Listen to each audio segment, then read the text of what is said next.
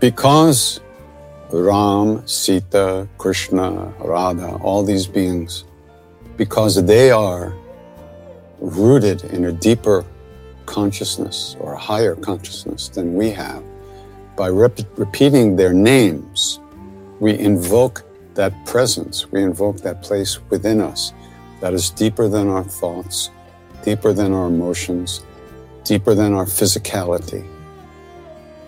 And it moves us more deeply into ourself, into our true self.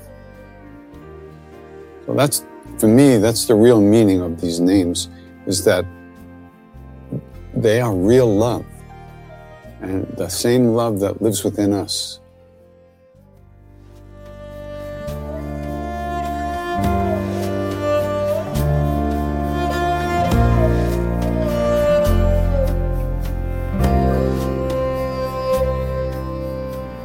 Welcome to the Krishna Das Pilgrim Heart Hour. In this podcast, Krishna Das shares his warm-hearted and down-to-earth path to the divine. If you are interested in supporting Krishna Das's podcast, please go to BeHereNowNetwork.com/KD. One time in, I think it was 1971, or maybe, yeah, probably, not sure. We're in the temple with Maharaji in Vrindavan. And one of the devotees hanging out with us had a friend who was one of the gurus in ISKCON, Hare Krishna movement. And they had just come to Vrindavan for the first time, and they were being introduced to Vrindavan and Krishna's place, not birthplace. And so this guy invited them to come sing in Maharaji's temple, to come to Kirtan.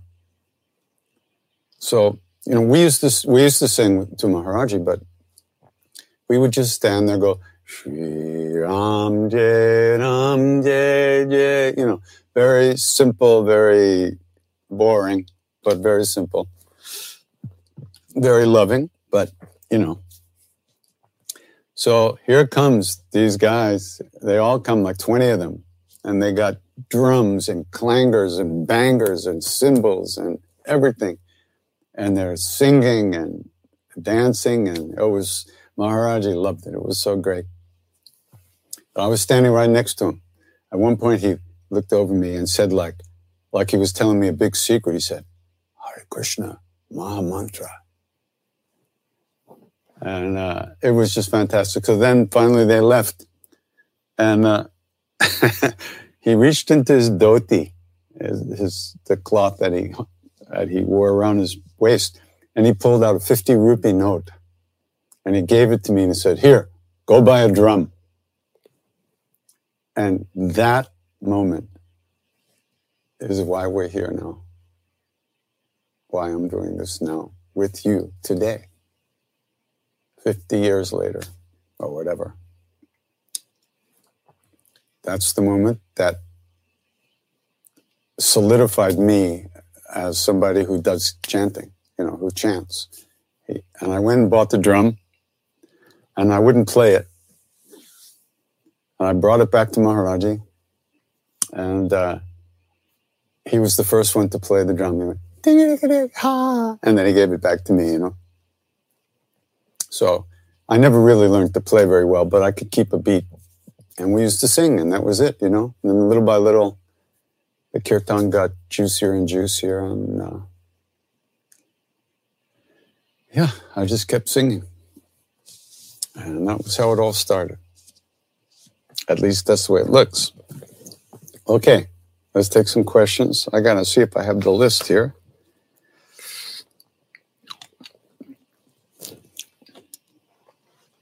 I do.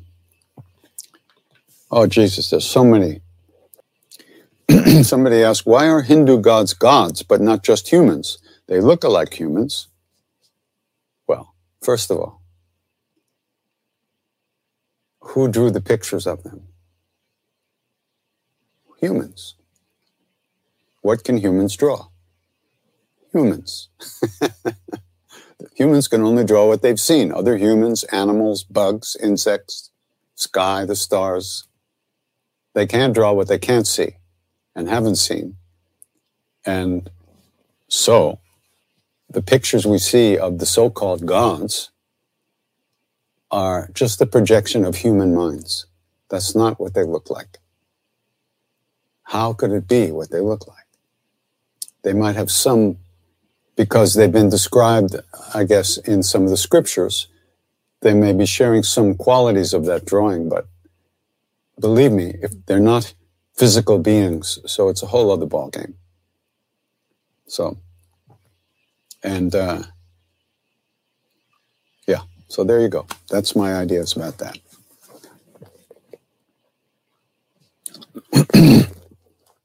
Did I ever make an album called Silence? There's an album by that title on the streaming platforms that this person really enjoys, but I can't tell if it's your album or someone else using the name Krishna Das. Well, it isn't mine, so it's someone else. And he may also be a Krishna Das by someone must have given him that name. It's the Italian Krishna Das. There's actually a Krishna Das in Italy who is more of a classical Indian musician. I think he plays sitar. And apparently he's very good, but he's not me. So that's much I can tell you.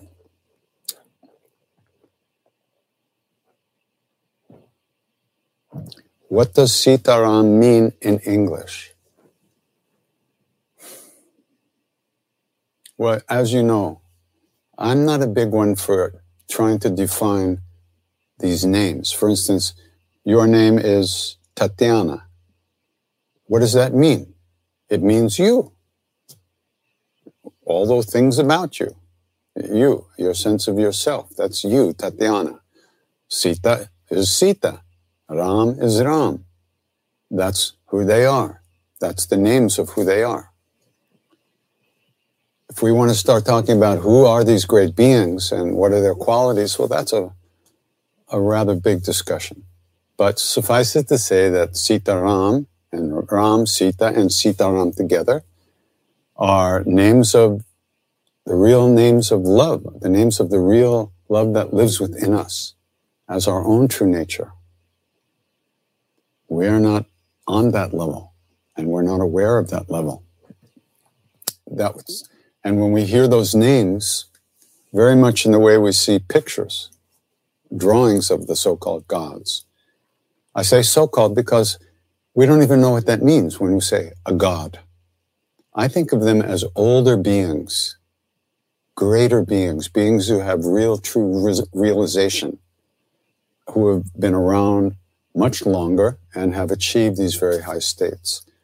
Some of them are avatars and incarnations of the very great beings that support, create, and preserve this universe. Brahma, Vishnu, and Shiva, the incarnations of Vishnu who preserves the universe through love. Krishna, Rama, and the 10 avatars. So, because Ram, Sita, Krishna, Radha, all these beings, because they are rooted in a deeper consciousness or a higher consciousness than we have, by repeating their names, we invoke that presence, we invoke that place within us that is deeper than our thoughts, deeper than our emotions, deeper than our physicality. And it moves us more deeply into ourself, into our true self.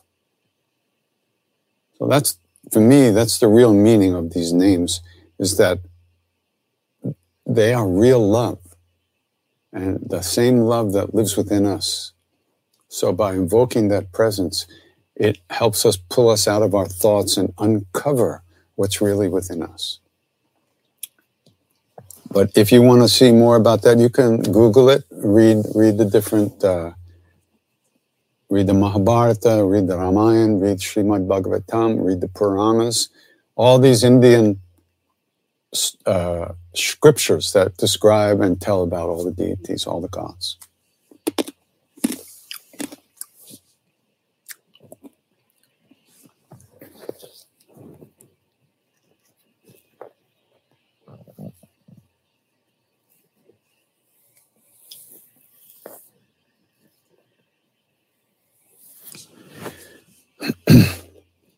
Maharaji said, according to this person, which is a quote, I guess, attachment is the strongest block to realization. What does that mean? What kind of attachments is he talking about? And then she asked, do I have any attachments? How could you ask that question? Hey, I'm nothing but attachments. So anyway,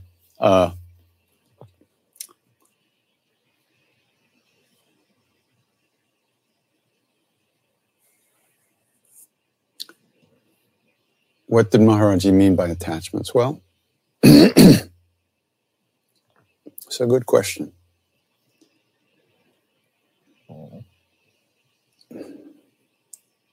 Let's just say you're in a relationship to somebody, with somebody.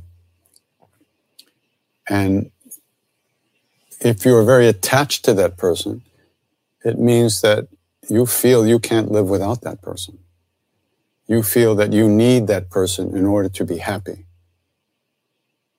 The same way somebody might feel they need a lot of money to be happy.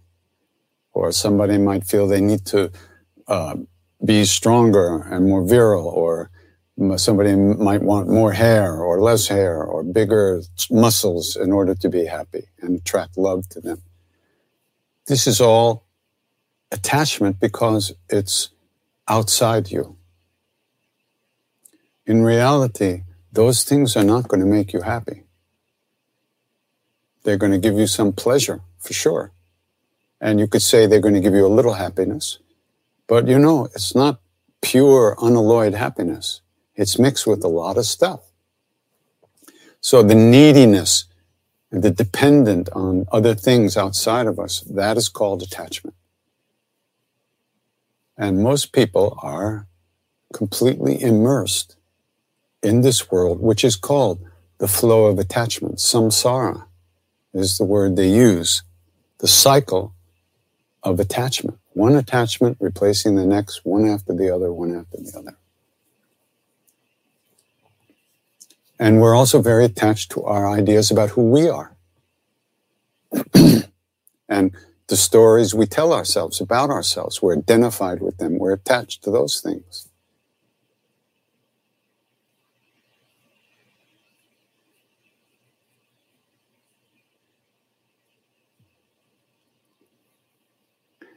I remember once in India, this couple was fighting, having problems, and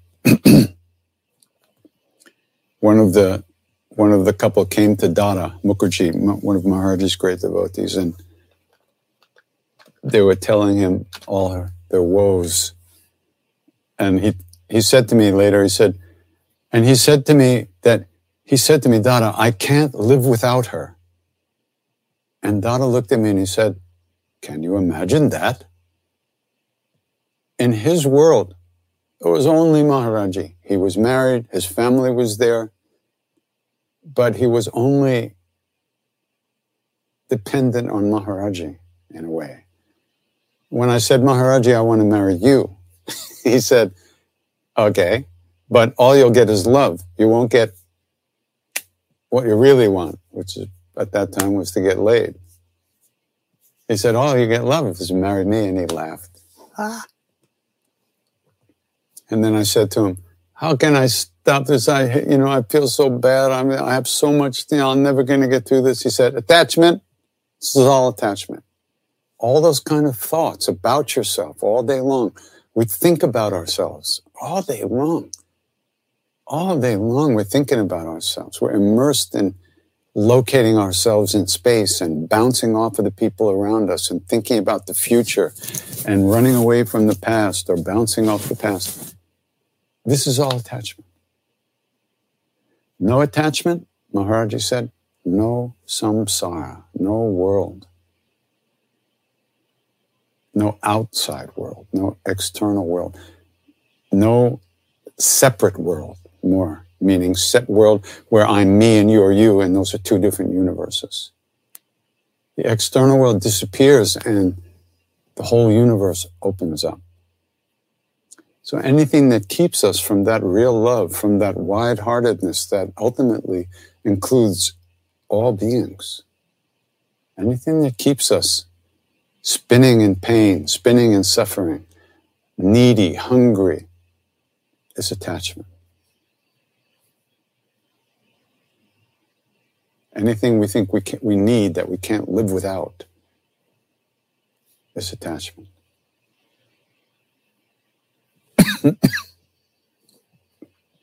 It's a big subject.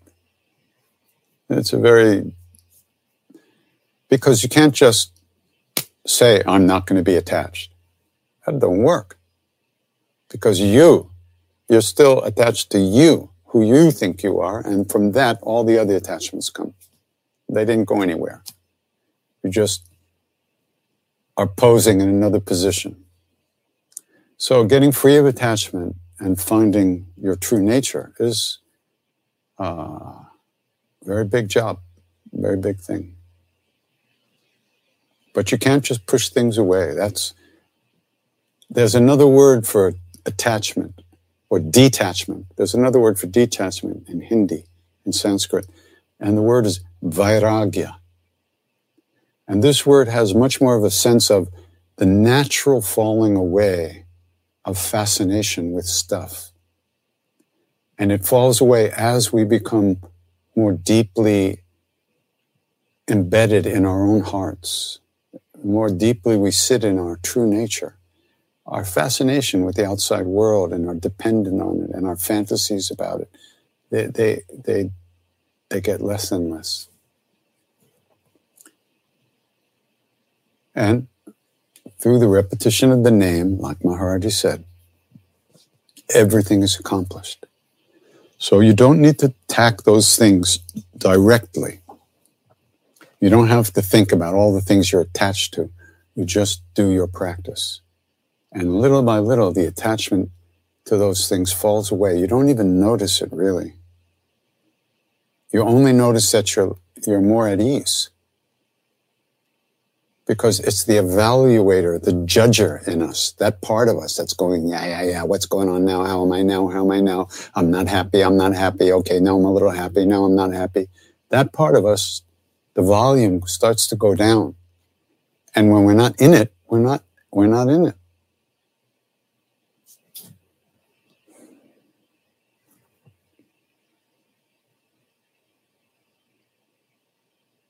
Practice is the most important thing.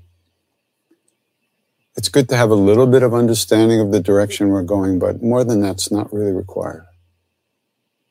Do your practice, treat yourself and other people the way you would like to be treated, and that's the deal. No more is required at that point. Maharaji said, love everyone, serve everyone, remember God. Remember God is the practice of, for instance, of japa, the repetition of the names, or kirtan, singing the names, serving others, and not judging others, loving others. That's what we need to do.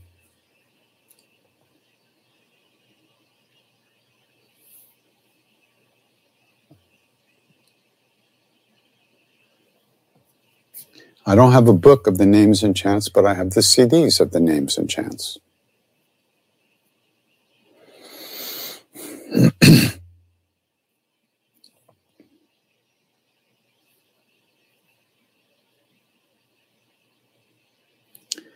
Many people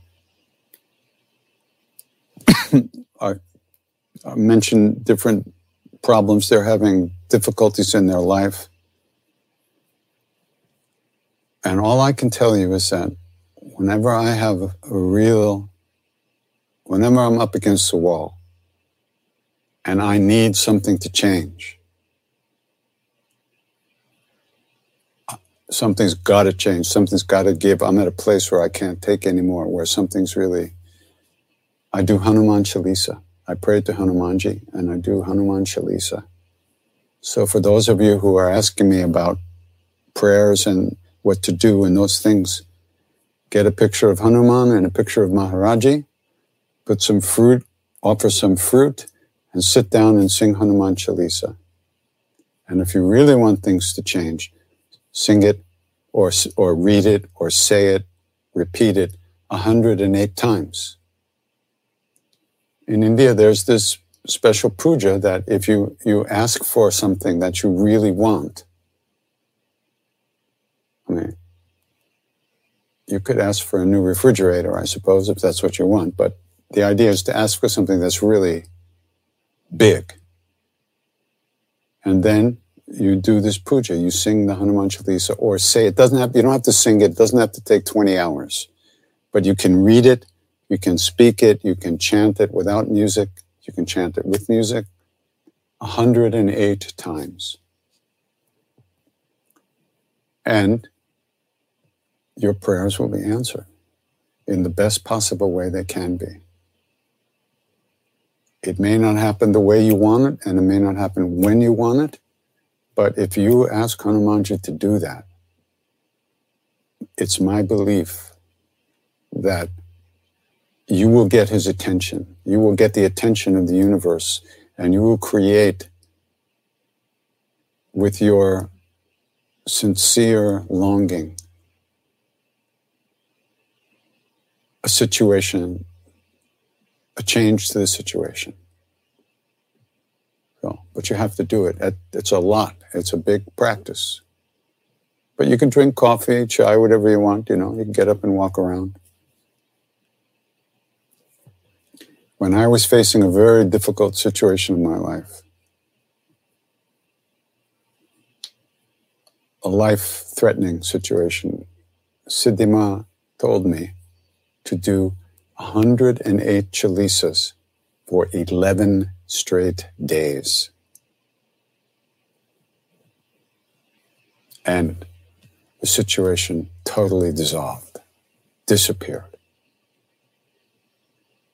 108 chalisas, that's asking a lot. That's a lot. I don't think there's enough coffee in the universe to keep me up for 11 straight days. Or give me the energy to do that now. But in those days, I had that energy and I did it for 11 straight days, and my life changed. That's my experience. You have to find your experience, but that's what I can offer you now. Hey, KD, after years of practice, do you still experience life's lows? How is your reactivity to it? Still got stuff that grabs you? You bet your life. Of course I do. And it's only the chanting and practice that saves me again and again and again and brings me home again and again and again. It's like you're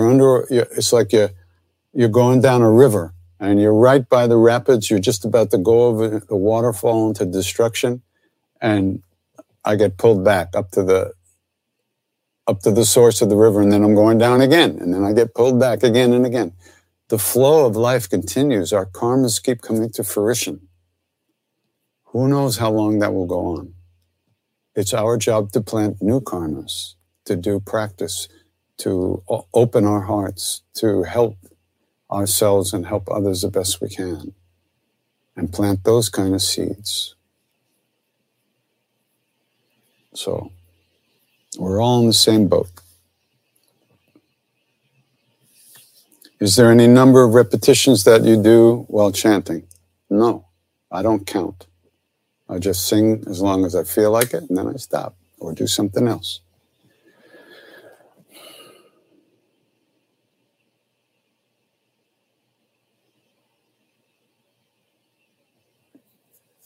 What do I think about the Bible? What Maharaji said about it? He didn't say much about the Bible, but he did say a lot about Jesus, about Christ. He loved Christ. He said Christ and Hanuman and Krishna are the same. He told us we should meditate like Christ. And when we asked how did Christ meditate? He said he lost himself in love. He lost himself in love. That's how he meditated. Then he said, no one understands. He never died. He never died. He lost himself in love. Now, that's not the Jesus I heard about growing up, for sure.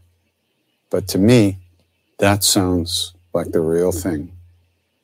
That sounds like what it was really about. Not all the divisiveness and the wars and the hatred and the mind screwing and all the stuff that goes on in organized religion in general, not just Christianity, all of the religions. They're all selling something. And they all want you to join and join this and hate that one, most of them. That's why, I have no use for that stuff.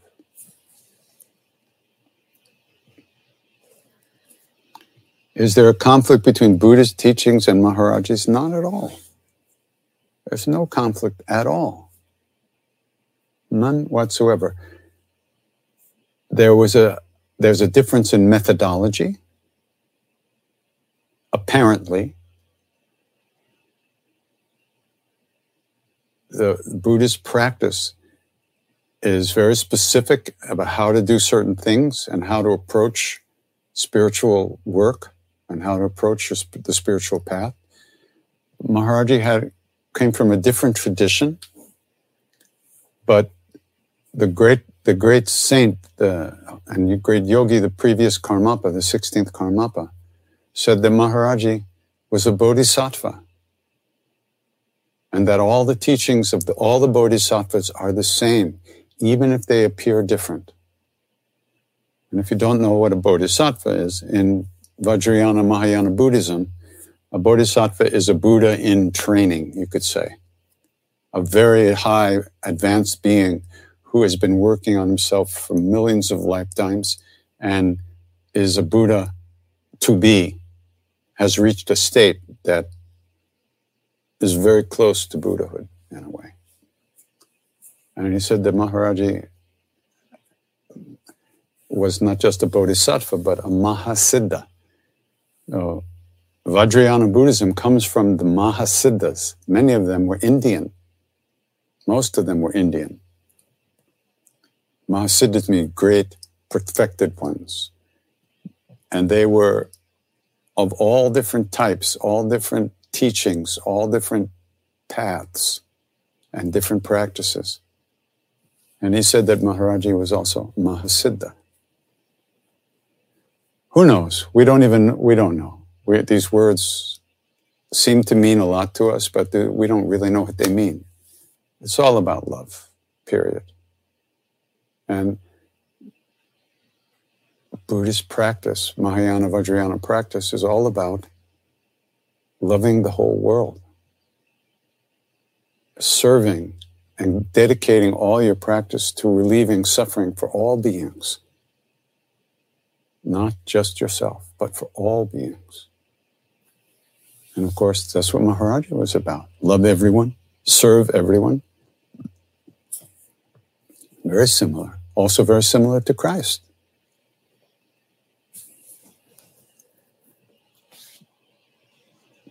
Yeah, if you offer fruit during a puja or every day to the guru or the whatever, you offer the fruit, sure, and then you can eat it, or you can give it to somebody else to eat. First you offer it, and then you do your puja, and afterwards you can take it as prasad, sure. When you do 108 chalices, does it have to be in one day? Yes. It was 108 chalices per day for 11 straight days. That's what it was. However, when I first started it, I was still touring. So what I did was in the morning, I did a large part of it. In the afternoon, I did more. And at night, I did more. So I finished 108 in a day. So I suppose that's okay. I was told that was okay. Siddhima said that was okay, but it's not ideal. You should try to do them, in a row. You can get up and walk and do them too. You can walk, loosen yourself up, then you come back to your puja. But try to keep going. If you can. If you can't, do the best you can. That's all we can do.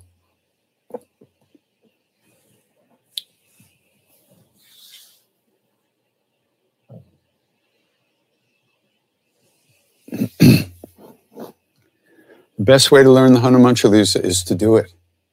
Read it, chant it, sing it. You don't have to memorize it. It's not a test. You're not going to be called before the board of Chalisas to recite it without looking. You learn it by doing it. It doesn't matter if you have it memorized. The key, the most important thing when you do these practices is to really pay attention, is to try to really be there while you're doing these things. And sometimes you can read the Chalisa in Hindi and you see the translation right under it in English. So you can actually be saying it in Hindi and picking up the meaning from the English translation right under it. All that's okay. And is it okay to do it in English? Why not? Any way you do it that keeps you turned towards Hanuman Maharaji, that's good. But it wouldn't be, you try to do it with some feeling. You don't have to manufacture devotion and weep and cry and moan and throw yourself on the floor. But at the same time, you should recognize that you're doing this for a purpose. Maybe like one person here's child is very sick. And if you want to do the Chalisa for that, you have it in your mind. You want Maharaji to help you with that. So you stay with that, you try to feel connected to Hanuman, to Maharaji, while you're doing the practice. You try not to space out, but we all space out. We're all distracted. So you just do the best you can. But the effort is very important and the motivation is very important. What's the difference? Where's the line between non-attachment and indifference? Non-attachment means love. Attachment means neediness, hunger, desire, using people, using things to try to get off. It has nothing to do with love. It has everything to do with manipulating other people, manipulating yourself, using other things, needing other things, thinking you do, all that stuff.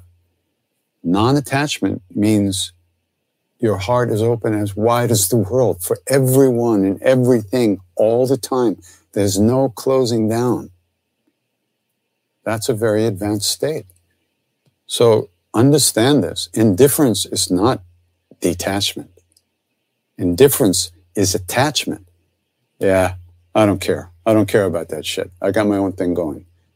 That's denial of how attached you really are to other things. There's fear there. There's anger there. There's worry. You don't want to be hurt. You don't want to be involved. You don't want to mess around with people. You want to be on your own. Even if you're on your own, your mind is going to be fucking you over all day long anyway. So that's bullshit.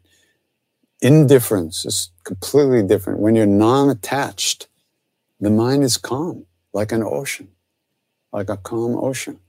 And everything is wide and free, open wide like the sky. It's a state of fullness, not emptiness. Not in the Buddhist sense. That's misunderstood too. But it's fullness, not no feeling at all. It's full of feeling, full of love and passion for love itself, not for stuff.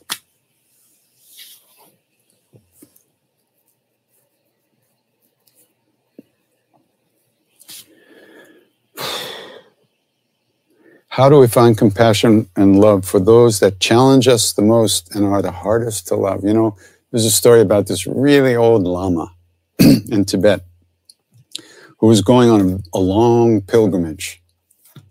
And through the mountains, a really long, difficult pilgrimage, and he had to take an attendant with him.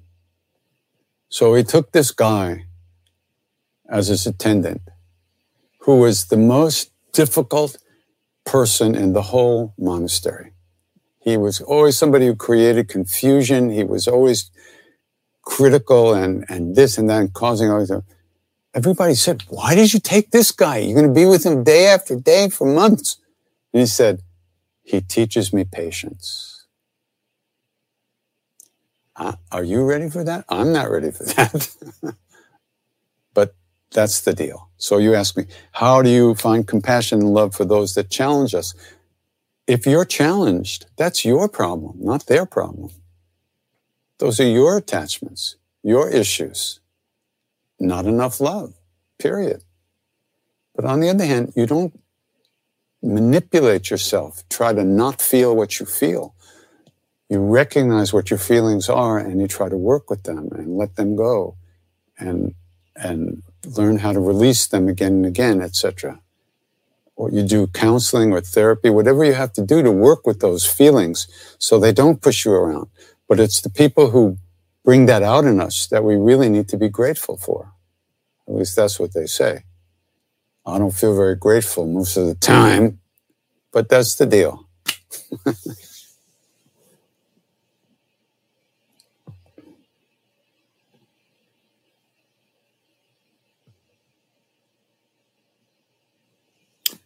Different people are born into different karmas, yes. So how can we judge a person as being higher or holier being as we all start out at different levels?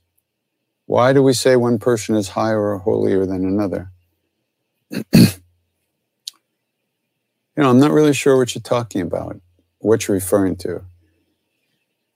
Higher and holier doesn't mean better, necessarily. We don't think... You wouldn't say the Maharaj is better than you. He's liberated. And he's become love. And he can, being around him, you begin to feel things that you've never felt before. So he is somebody who, is he higher? No, I mean, that's just a way of talking. Higher, lower. I like to think of it in terms of older beings who've been doing this a longer time than us. And judging people is really terrible. I mean, how can we know really who anybody is? We can't know. One time I was in a deli. It was back when I still ate cheese. I was in the deli and I ordered a cheese sandwich. And I was in line with a number of people, gave my order, and there was like 3 or 4 people in line ahead of me waiting to pay and pick up their food. And I had this feeling about this. There was a guy standing in front of me. I just felt something coming off of him, like this energy, this feeling. It was like, wow. I mean, it was beautiful. It wasn't scary. It was just like, what is this? Who is this guy? So now I'm behind him in the line, and he has his back to me. He's standing in line facing the front of the store. So I just slowly kind of edged around to the side. I wanted to see his face, right? I wanted to see who he was. So I kind of edged around, and as I moved around, he turned around. He turned away. So he kept his back towards me. And I thought, that didn't happen. That didn't happen. So now I'm back again in the original position. And so I start to edge around the other side, gently, very quietly, very subtly, I just want to see who he is. I want to see his face. And as I moved in that direction, he turned away slowly. So he kept his back to me. And I thought, what? This is not happening. What is going on here? So then he paid for his food, and he paid for food, and I'm going up to pay for my food, and I'm waiting for my change. And as he's turning to walk out of the store, he turns and he looks at me. And he had this twinkle in his eyes, and he looked at me and he just said, "It's not in the eyes, And And then he turned and walked out of the store. And I was and I was waiting. So for 33 cents, I was waiting for my change. And by the time I got out the door, the street was empty. There was nobody in sight.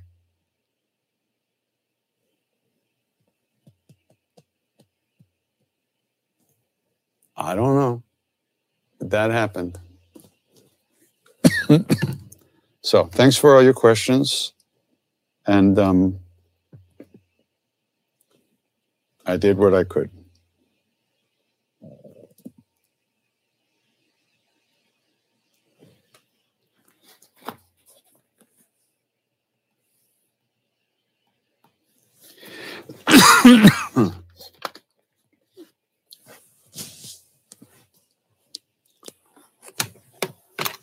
One way to deal with attachment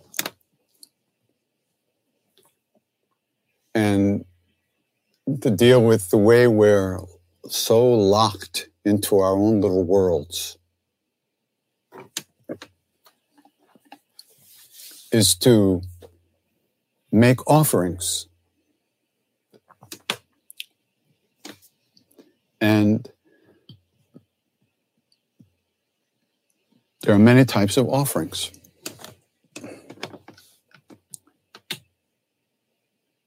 We can make offerings of our heart, of our hearts, to all beings. May all beings be safe. May all beings be happy. May all beings be healthy and have enough to eat. May everyone in the world live at ease of heart, at ease, at peace, in peace. This is comes out of the metta practice, the loving kindness meditation practice, of which Sharon Salzberg is the great avatar of that practice. Sharon Salzberg. And good friend, wonderful being. And so we're going to sing Hanuman Chalisa, but before we sing that, we're going to sing the prayer that Bernie Glassman taught me, which we call Hungry Hearts, because that's in the prayer. And the prayer or the invocation is we're offering our hearts to all beings, our Bodhi mind, our enlightened heart, our enlightened mind, or our mind that is moving towards enlightenment. We offer that as a meal for all beings to come who are hungry, who want sustenance. You know, if we're going to try to get out of our little bubble, our little closed, dark little universes that we live in, that we struggle to let light in, this is one of the ways to do that, to offer ourselves. And it doesn't mean you have to go out and stand in the street and scream, "Take me, Lord, take me, everybody." It means right now at home, you make that offering, that aspiration that all beings be happy, that nobody suffers. Why should people suffer? We don't want to see people suffer, because that suffering creates more suffering. So if someone isn't suffering, they won't create suffering for others either. So we're going to sing that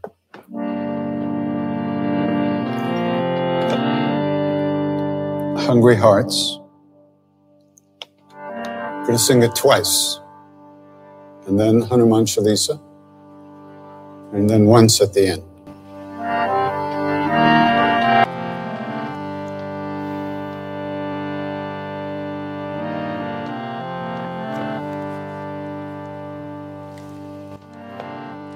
Calling out to hungry hearts everywhere through endless time. You who wander, you who thirst, I offer you this Bodhi mind. Calling out hungry spirits everywhere through endless time. Calling out to hungry hearts, all the lost lost and the left behind.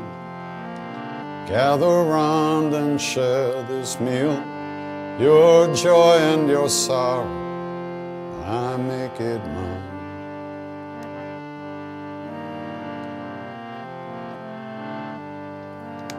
Calling out to hungry hearts, everywhere through endless time.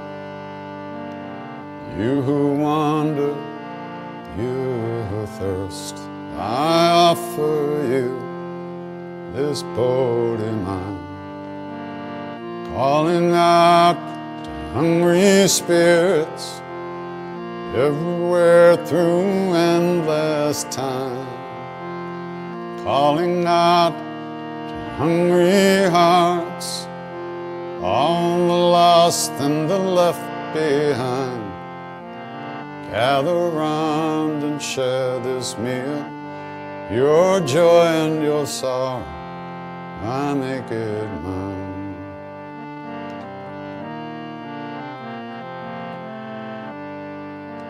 Shri Guru Charana Saroja Raja Nijamanam Kur Sudhari Varano Raghuvar Bhamla Jasu Chodayaka Palachari Buddhihin Tanu Janke Sumiram Pavan Kumar Siyaram Pallabhude Vidya Dehu Mohi Harahu Kalesa Bekar Syavara Ramachandra Padaje Sharanam Jaya Hanuman Jnana Gunasar Jaya Kapi Sati Loka Ujad Ramaduta Tulta Baladham Anjani Putra Pavana Sutanam Mahaviru Bikram Bhajaran Matnevar Sumati Kesang Kanchana Varana Viraj Subesa Kanana Kundala Kunchita Kesa Atbajuro Dvaja Viraj Kande Munjajane Usan Shankara Suvana Kesari Nanda Teja Pratap Mahajagavan Vidyavan Guni Ati Chatu Ramakaja Karibe Koatu Prabhu Charitra Sunibe Porasi Ramalakana Sita Manabasi Shmarupa Darisya Hindaka Katarupa Dadalanka Jara Imarupa Dari Asura Sanhari Ramachandra Ke Kaja Samvar Ay Sanjeevan Lakana Ji Ay Shri Raghubir Hara Shiralai Raghupati Kinhi Bahut Barai Mama Priya Bharatai Samabhai Sahasabadana Tumaro Jasagam Asakai Shri Pati Kantalagam Sanakadika Brahmadi Munisa Narada Sharada Sahita Ahisa Yamakuber Gapala Jahante Kabhi ko bidkai sake kahante Tuma upakar sugriva inkinha Rama milaya Raja padadin Tumaro mantra bibishanaman Lankeshwara bhai sabba jagajan Yuga sasra jo jan paraban Iliotai Babu Mudvika Mele Mukamahi Chala Dilange Gaya Charjanahi Durgama Kaja Jagata Kejete Sugama Anugraha Tumarete Ramadhuvare Tumarakava Otana Agya Binna Pezar Sab Suklahe Tumhari Sharana Tumara Chakahu Kodar Apana Teja Samaro Ape Inon Lokahanka Tinkampe Uta Pesashana Katana Heave Mahavir Javanamasuna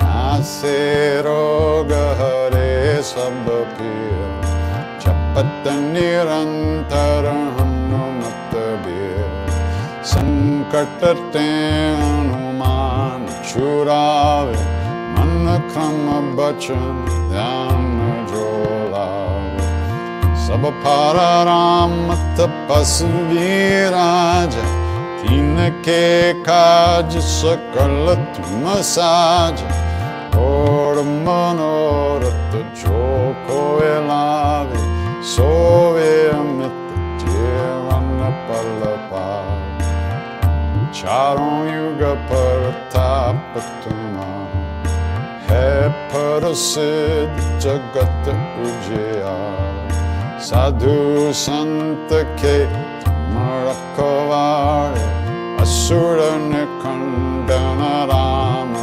Dulare Ashta Siddhi No Nidike Data Savaradina Janki Mata Rama Rasayana Tumare Pasa Sadaraho Raghupati Ke Das Tumare Bhajana Rama Gopal Janama Janama Ke Dukha Bisarai Antakala Raghuvar Pura Jai Jahan Janam Hare Bhakta Kahai Or Devata Chaitanya Darai Numata Se Sarva Sukha Kare Sankata Kate Mite Sabapir Jo Sumere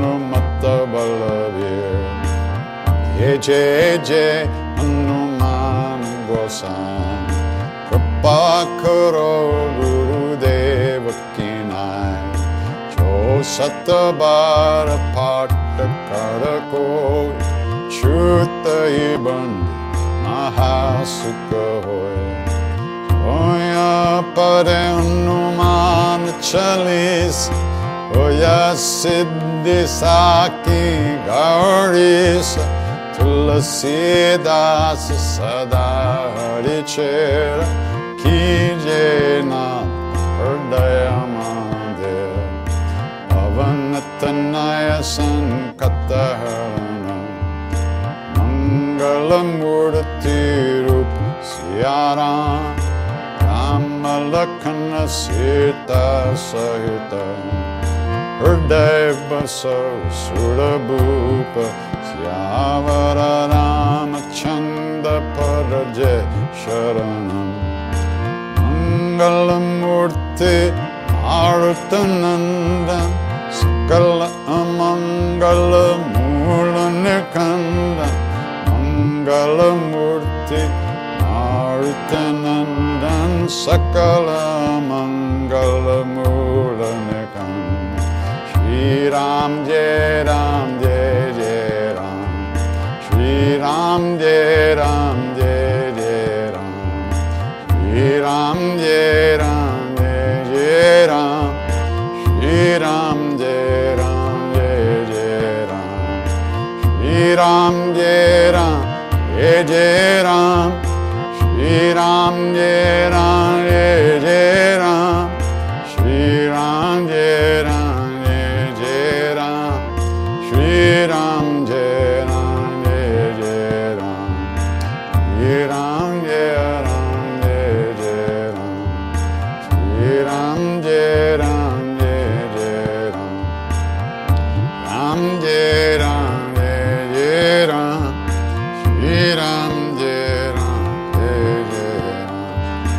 Sitaram Jai Sitaram, Sitaram Jai Sitaram, Shri Ram Jai Ram Jai Jai Ram, Shri Ram Jai Ram Jai Jai Ram. Calling out to hungry hearts everywhere through endless time. You who wander, you who thirst, I offer you this heart of mine. Calling out hungry spirits everywhere through endless time. Calling out hungry hearts, all the lost and the left behind. Gather round and share this meal, your joy and your sorrow, I make it mine.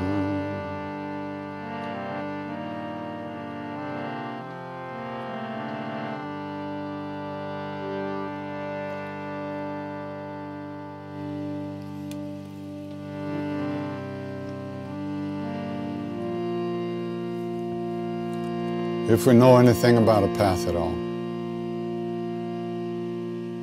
if we know there might be a way to live in this world in a good way, with an open heart, without fear, it's only because of the great beings who have gone before us. Out of their love, out of their kindness, they left some footprints for us to follow. So, in the same way that they wish for us, in the same way that they wish for us, we wish that all beings everywhere, all of us, be safe, be happy, that all of us have good health and enough to eat. And may we all live in peace and at ease of heart, at ease of heart with whatever comes to us in life.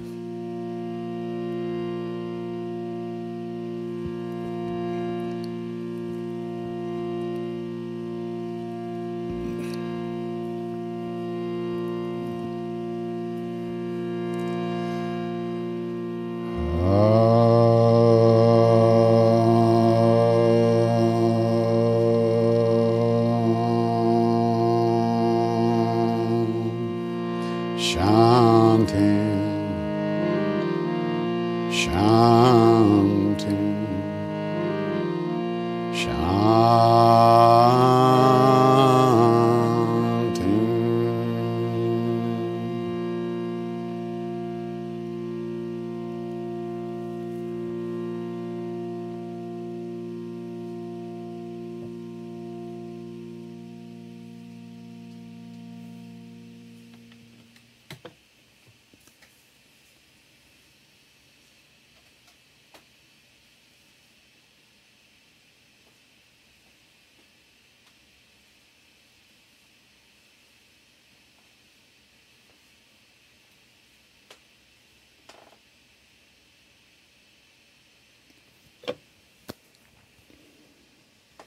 Namaste.